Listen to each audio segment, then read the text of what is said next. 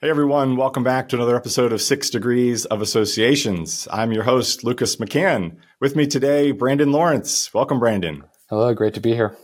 Our pleasure having you. I would typically go in and say, which association you're with and where you're from and all that, but it's a long one. And I'm going to let you do it and tell us a little bit about your current role and again, how you found this little world of associations. Yeah, absolutely. Thank you so much for having me on today. I'm an executive director with the Oncology State Societies at ACCC. Like you just mentioned, that is a mouthful. We are a association management company that manages 23 different state societies throughout the country. The Oncology State Society is comprised of oncologists, so the physicians that treat cancer, nurses who treat cancer, and then any other administrators that work in the cancer centers. We aren't just a physician organization, but we deal primarily with our doctors. Of the 23 states, I'm the executive director for 4 of them. They're all great. We have a team of 6 amazing executive directors here, and we deal like anything that an executive director would deal with, right? So we work with the board to help fulfill their mission. Work with our membership teams, our meetings teams, our marketing team to really serve the client very well. They're all separate. We're under ACCC, which is a national organization, but every state society is an independent, completely independent society. Fantastic. And so you're joining us today from Portland, Oregon. Although you're an East Coaster, sort of born and raised, went to GW, been to the Washington area, and spent some time here. But how did you originally find associations? Did you jump right in out of school, or tell us a little bit about that backstory? Yeah, absolutely. I think like everyone that went to college, especially in DC, you kind of look after you're done, you think you know what you want to do, and then obviously life there's a curveball for you. Started in sales. I was in sales for a while, for a little bit, and then through that, saw a job posting for a sponsorship and exhibits sales coordinator position. Way back when, I think 8 years ago now at this point. Did not quite know what that meant.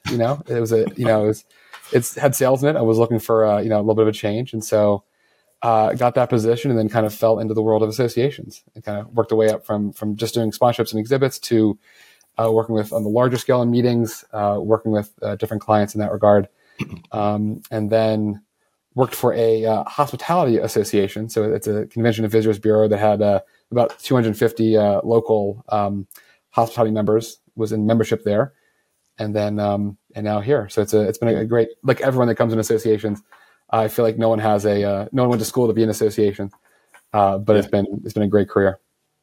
That's awesome. Yeah, it's been a handful of guests now that sort of share this similar path. I didn't know what associations were. Despite I had some distant family in associations. I had a grandfather who worked in associations, but yeah, I took this sales job and it was working, with association members, and, I'll say 20 plus years have passed and I'm still here. What keeps you in it?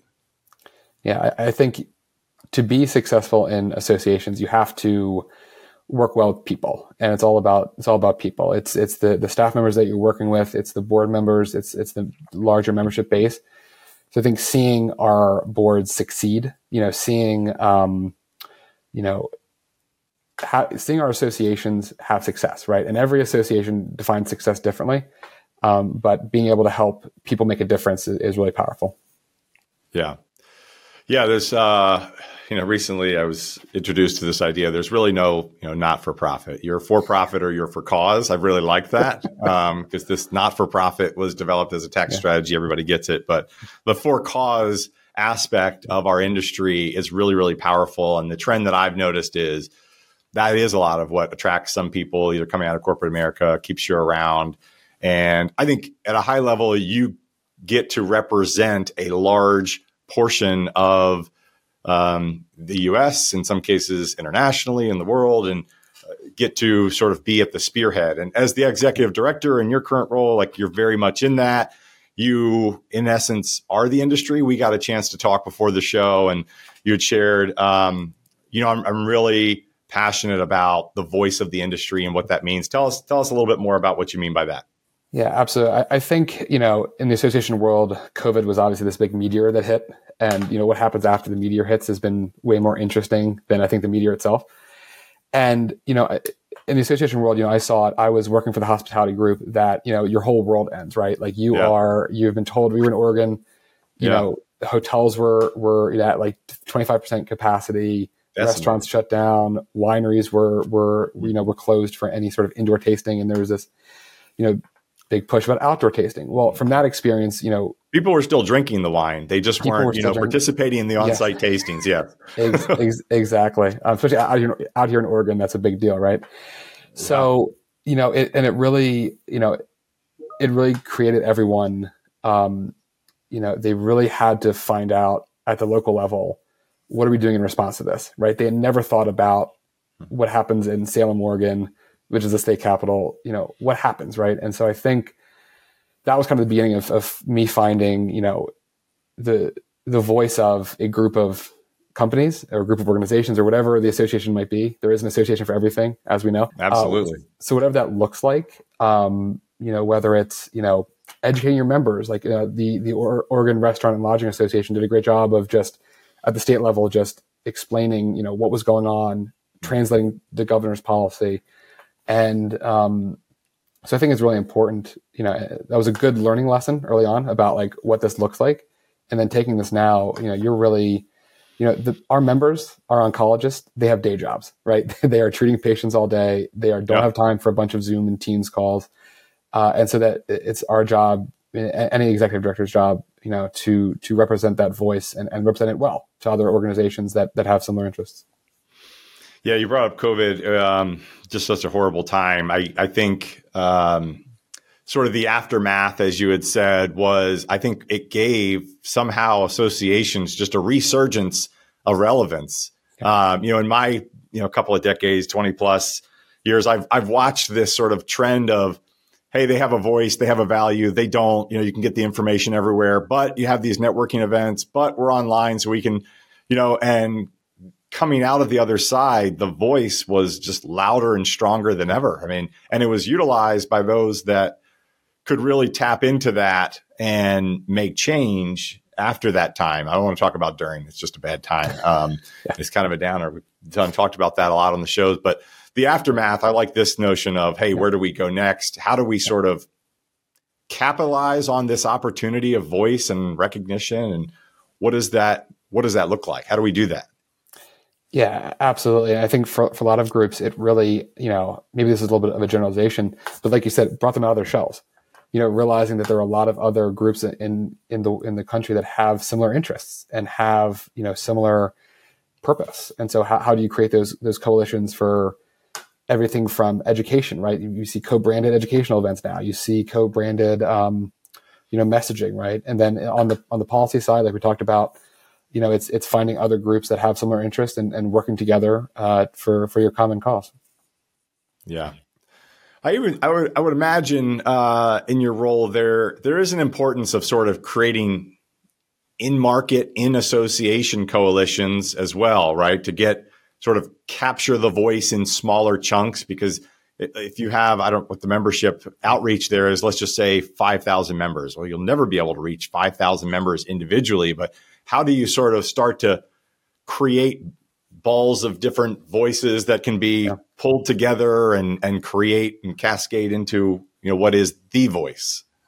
Yeah. And I think the answer to your question is the difference between really successful associations and not as successful associations. I think it's tapping into that membership, tapping into your experts, tapping into those in the field that are widely respected. And it's getting engagement. I always laugh, we can send out all the surveys we want of like, oh, who wants to be involved? And we can send out all of the mass emails of, hey, here's a call for volunteers. But it's relying on the board of directors to identify key stakeholders in the membership that can really move it forward. We obviously always want to avoid burnout for our volunteers. That's never a good thing to have people over volunteer. So it's using those super volunteers and really helping connect leadership, with other members. We ask, for our we have our policy committees, right? So we have our committees. Every association has committees, right? And so we ask our board members, hey, find someone in your practice that can serve on this committee. You are, as a board member, are really engaged. You're an amazing board member. We don't want to overwork you.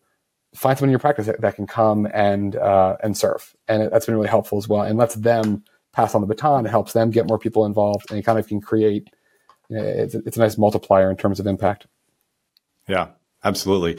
That was, by the way, a very tactful way that you position that successful associations and less successful associations. But conversation for another day on the successful versus, I'll say, not successful association strategy implementations. But what I heard you say there was find influencers. Is that fair? I think that's a very 2024 way of saying that. Yes, find your influencers to really. Because we talk about storytelling as well, right? Every association has a story to tell, and who are you telling that story to? On the policy side, you're telling the story to lawmakers. You're telling the story to other stakeholders. You also have to tell your association story to your members, and so those influential board members can really help tell that story. Because when they ask, "Hey, I see this thing about the Iowa Oncology Society. What is this?" Someone has to, your membership has to be the one to be, because I can send all the emails I want, right? Everyone gets a million emails nowadays, but it's actually it's the word of mouth that really is really important for getting more people engaged and having that success.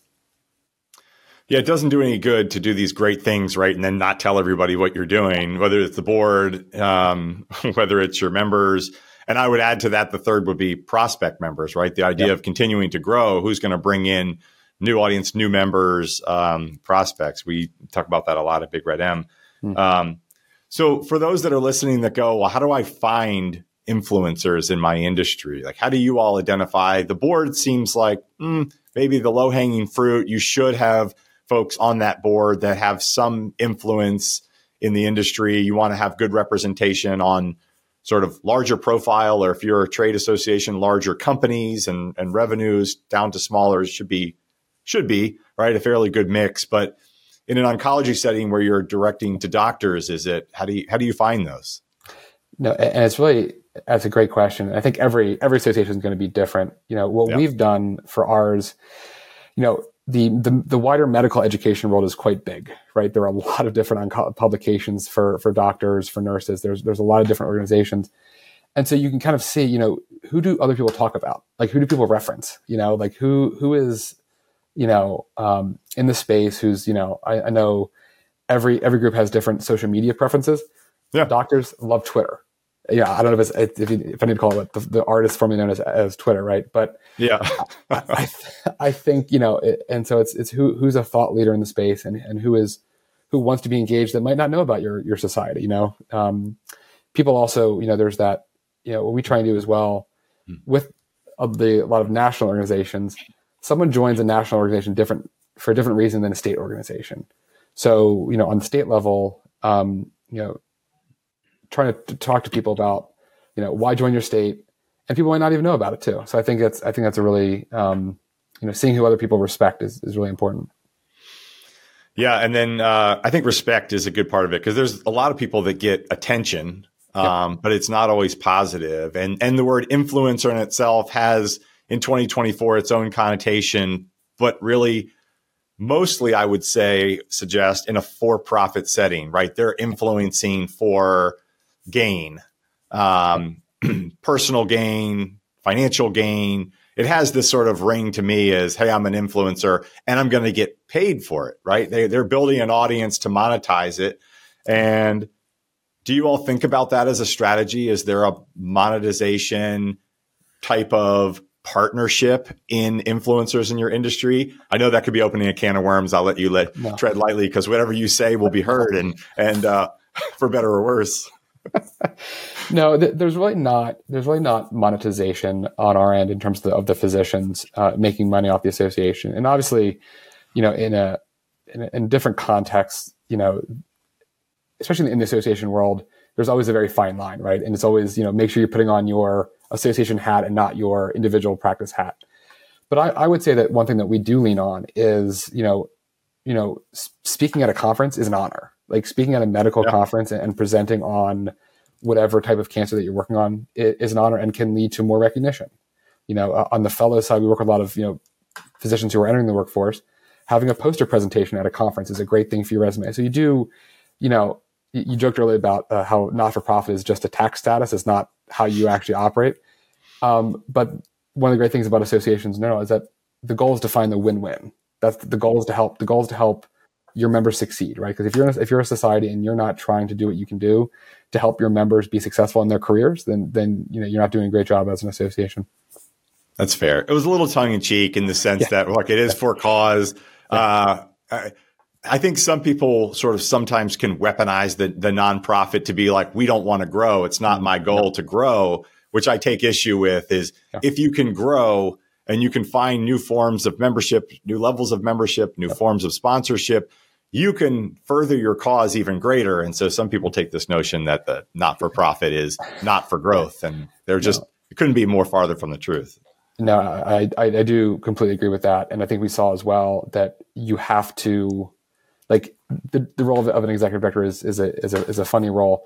You're not an accountant. You're not a, most EDs aren't, certified tax professionals, but you have to know all of these things and help your organization stay on solid financial footing, and rely on those resources that you have at your association to make sure that you do have the resources to continue. I think we saw, if anything can happen, right? And I think it's really important, to stay in that growth mindset.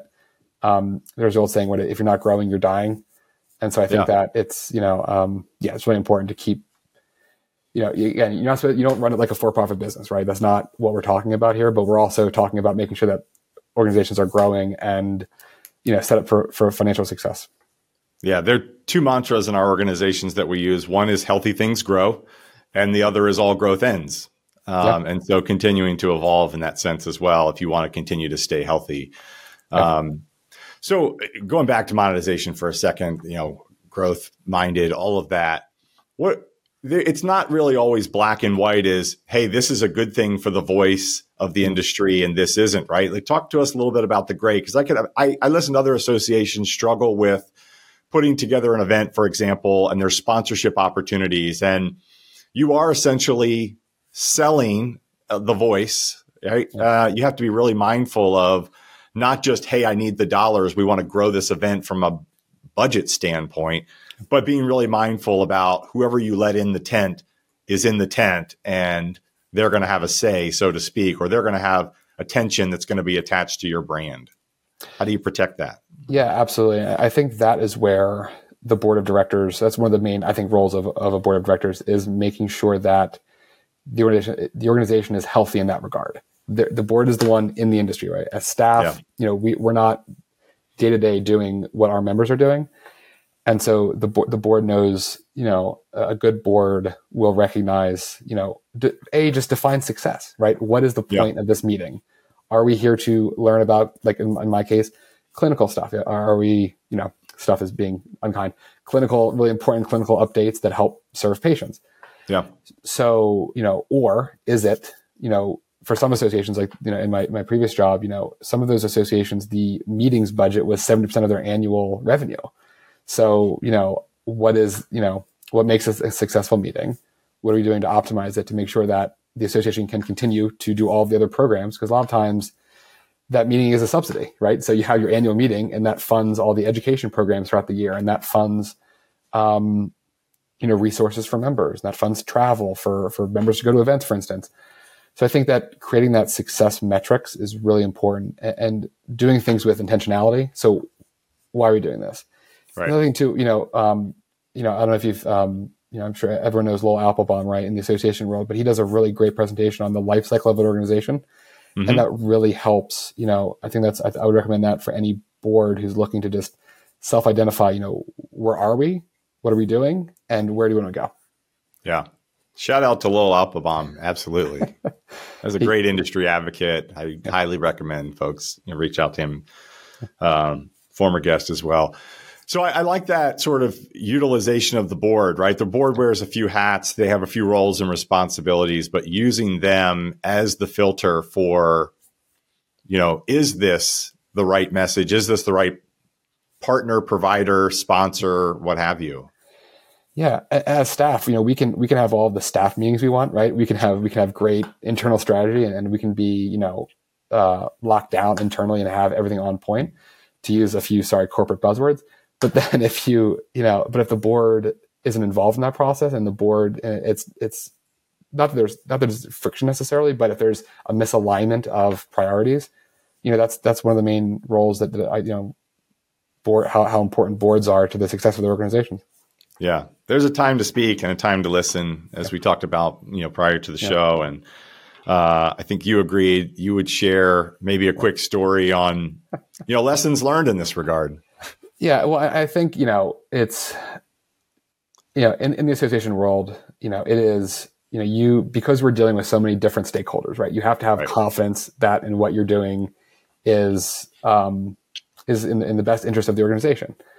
And on the staff, I mentioned I was in meetings. There was one of our clients who, there was the conference committee. A lot of board members were on the conference committee. And this is back fairly early-ish in my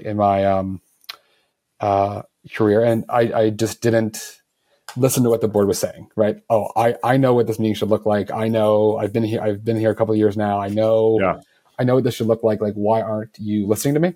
And that, not that I said those in those words, of course, but it creates friction where it's, you lose trust with your volunteers if you come across as knowing better than them. That's my other thing, is that, these boards are there for a reason, and these community members are there because they're volunteering their time and they have expertise of what's important for their organization. And it's just a good reminder early in my career to listen to what your board and what your volunteers are saying. And really, again, not everyone, you talk to 10 different volunteers, 9 might have different opinions about things, but you have to listen to what they're saying. Otherwise, you're going to lose your way a little bit.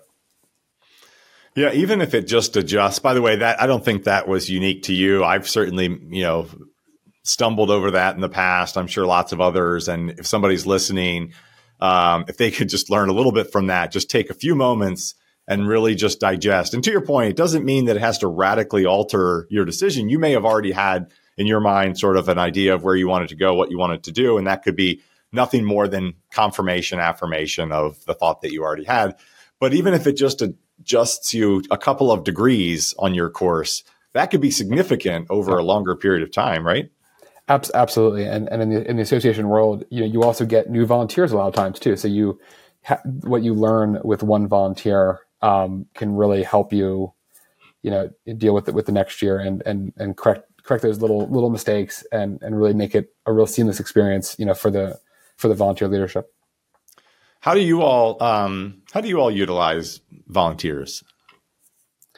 That is a great question, and that's really important. When you actually if the board sets the direction of the organization and the staff executes what the staff executes, how does it actually filter down to the membership, and how does it actually impact the lives of the members of the association?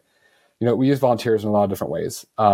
They really are, if you can make them, like I said before, the voice of the organization and actually carry on, the messaging, but also it's to, help get others involved. So if you have, a great program or a great, resource for them, but no one knows about it, like I said before, everyone gets a million emails and everyone is overloaded with messaging nowadays. We have all these their whole conference, right? SAE puts on their membership marketing conference, right? Of how to get through, how to break through the noise. And so volunteers for us are a great way to do that. And the catch though is that you have to be providing great services for the volunteers. It has to be valuable. And then we go back to finding the voice and finding the value. After a while, if they're not seeing any benefit from the association, they're going to stop being your cheerleaders. Yeah. Same with membership and everything else. I mean, that the value, the stories, it all has to be aligned. It all has to be consistent. It has to be often, but not too much. Goodness, the emails are getting a little bit overwhelming. I'd love for us to find a better, newer avenue. I mean, are there things that you all are thinking about to down the road or currently that are maybe newer ways, or you're just pivoting away from certain channels of communication and gravitating towards others? I think that's a great question, that one that we are constantly working through. And it's not one that ever really, I cannot imagine having okay, now we've arrived at this destination. We know that this way is the perfect way to reach members. I think you always have to adjust in terms of, Lowell also gives a great thing about, communicating with your board of what is the best communication preferences, even for your board, even for your most engaged volunteers. What are the best ways to get messages through to them? The word of mouth for us is so important, and that's what we've really been trying to push. Is, okay, board member, you're amazing. You're coming to the meeting. How about you tell two or three at your practice about the meeting? How about here's a flyer for you to put up at your practice that you can get more people engaged with. So we've been relying a little bit more heavily on the word of mouth, but it's a constant struggle. Yeah. Is the word of mouth, in your opinion, on any platform, is this word of mouth? Would we have to get together in person to be word of mouth? What's the strategy there? Well, there are a lot of, it's funny, and on a bigger trend line of, it used to be back in the, I'm just grossly exaggerating the past, but it was there was one way of communicating. It was either on a message board on your association, or it was on your, email listserv or whatever it was. But nowadays, members communicate with each other so many different ways without the association being involved. Whether it's, in our world, there are a lot of for-profit conferences, so it's with going to a for-profit conference. It is one of our clients has all of the cancer centers in the state. They have a director's meeting, and so it's they communicate in other ways that, you have to be aware of those. And, if they can become your cheerleaders in those settings, whether it's, via a Facebook, Facebook group, or a, LinkedIn, on LinkedIn, or whatever the social media of the day is really important to make sure that, it's not just one communication platform anymore. We're in our current information economy. It's splintered so much. I think that's really important. If people really didn't listen to that, is some associations are so focused on how can we take our message and put it back out into what's the newest channel that we could jump on and start throwing our content at the membership so that they know what's happening. And the reality is they're making it happen on their own. And the essence of just opening your ears in some cases is, they've already created the event, but I should be there. I should be at a for-profit event, not just going member to member. They've done it themselves. They've pulled themselves together, whether it was a supplier or they just rallied around a common cause or coalition internally. And, hey, I just need a seat at the table. I'm sure they welcome you there. And that can be a great way to just open up your ears and listen. You don't even have to speak. Yeah, absolutely. And listening, like you said, listening is just so important to your membership. I mean, we touched on it a little bit earlier, but, finding out where they're speaking and listening it could not be more important for kind of the roles that we have. Just continuing to keep your finger on the proverbial pulse and using some medical terms. I like this question. Brandon, what are you most excited about this year, maybe in your association and then maybe in the broader industry as well? Yeah, I think, in terms of our associations, I'm excited. I've been here for about 8 months now. And so I think, every association person needs a full year to kind of be, to see the cycle. So I'm excited just, it's really exciting and if you talk about, people's careers in this industry, it's really exciting when you get to go to work and believe in what you're doing and actually really believe in the mission of the association. And so I think, getting to, on the cancer side as well, I think everyone's been touched by cancer, and it is really important. So that the work that we're doing, that what I'm excited about is improving patient outcomes. And that's like the guiding mission of our state oncology societies. Whether that's through better education for members, whether that's through, we put on education projects where, we have staff who will go in and actually, there was a genetic counseling project we did, right? So that the genetic counselors, and there's so much cutting edge stuff going on in the cancer care community. So that's really exciting in my end. So it's an exciting time, and it's what's great about associations is that everyone has their mission. I worked for I know you had Sarah Wood on last program, and she works for the Association of Water Technologies. When I was there, I worked there, and they are helping to fight Legionella, which is a disease that hurts a lot of people. So it's even something as industrial water treating, the mission is for a better world. And so any association you're at, that it helps you go throughout the day, and really helps kind of connect that to the mission. Yeah, technology is just accelerating everything in all industries. And I watch it, in manufacturing, they have the fulfillments and the the procurement, all of the technologies that go into the manufacturing industry. But the medical industry is exciting in a whole new way because it touches so many more people. I even watched on the news this morning, advancements in breast cancer vaccines, which I know can be, kind of a triggering word, but in the sense that a vaccine could be used to lengthen the life of somebody who's been diagnosed with a, typically terminal cancer. And I think that's just incredible. Like that it was created by essentially a group of members within that industry who pulled themselves together in a coalition in a research fashion and just put all of their eyes and ears on this data set and started to figure out and understand what's really going on. So the implications of this was a membership within a membership. It's all associations and kind of the goal and what they're doing. I thought it was cool. Just one, because it was in an association, and two, it was medically based and it was technology. Yeah, absolutely. I think, if the defining feature of an association is people connecting, I think, there's the power of that is really incredible, and whatever form that takes, especially in the medical field, like you said, it's really incredible. You're literally saving lives. I mean, we are not saving lives on the association side, but we are helping our members do that, and that definitely is a very exciting part of the. You are contributing to an industry that is saving lives. Is that fair? You're helping, yes, and even it connects to with we talk about the voice, right? And so a lot of times it's been really exciting working with these different.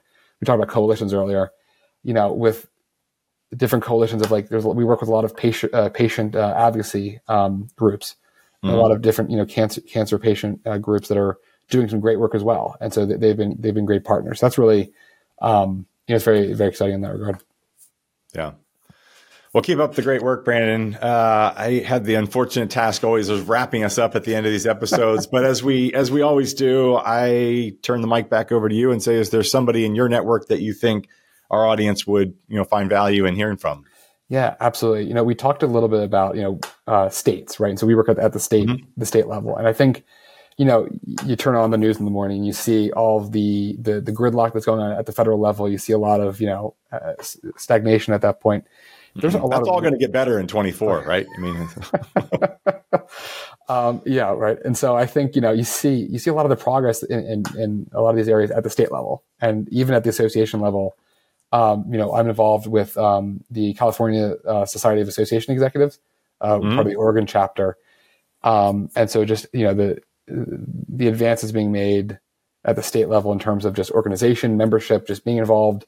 Again, the reason why you join a state organization is different than a national organization, and at the state organization, you can do a lot of really great things just in whatever field you're in.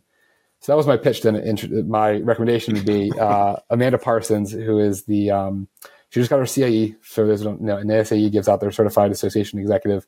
It's very hard to get. It takes a lot of 100 hours, and she just passed the exam. She's the executive director with the Oregon Parks and Recreation Association, and just has been a great advocate of. She always jokes, that her membership is made up of all the Leslie Nopes of the world.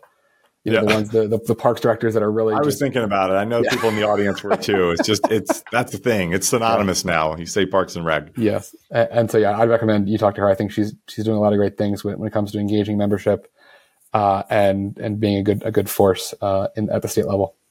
That's great. Well, thank you so much again, Brandon, for joining the show and for the recommendation. Look forward to talking to Amanda, and thanks for your time. Absolutely. Thank you for having me.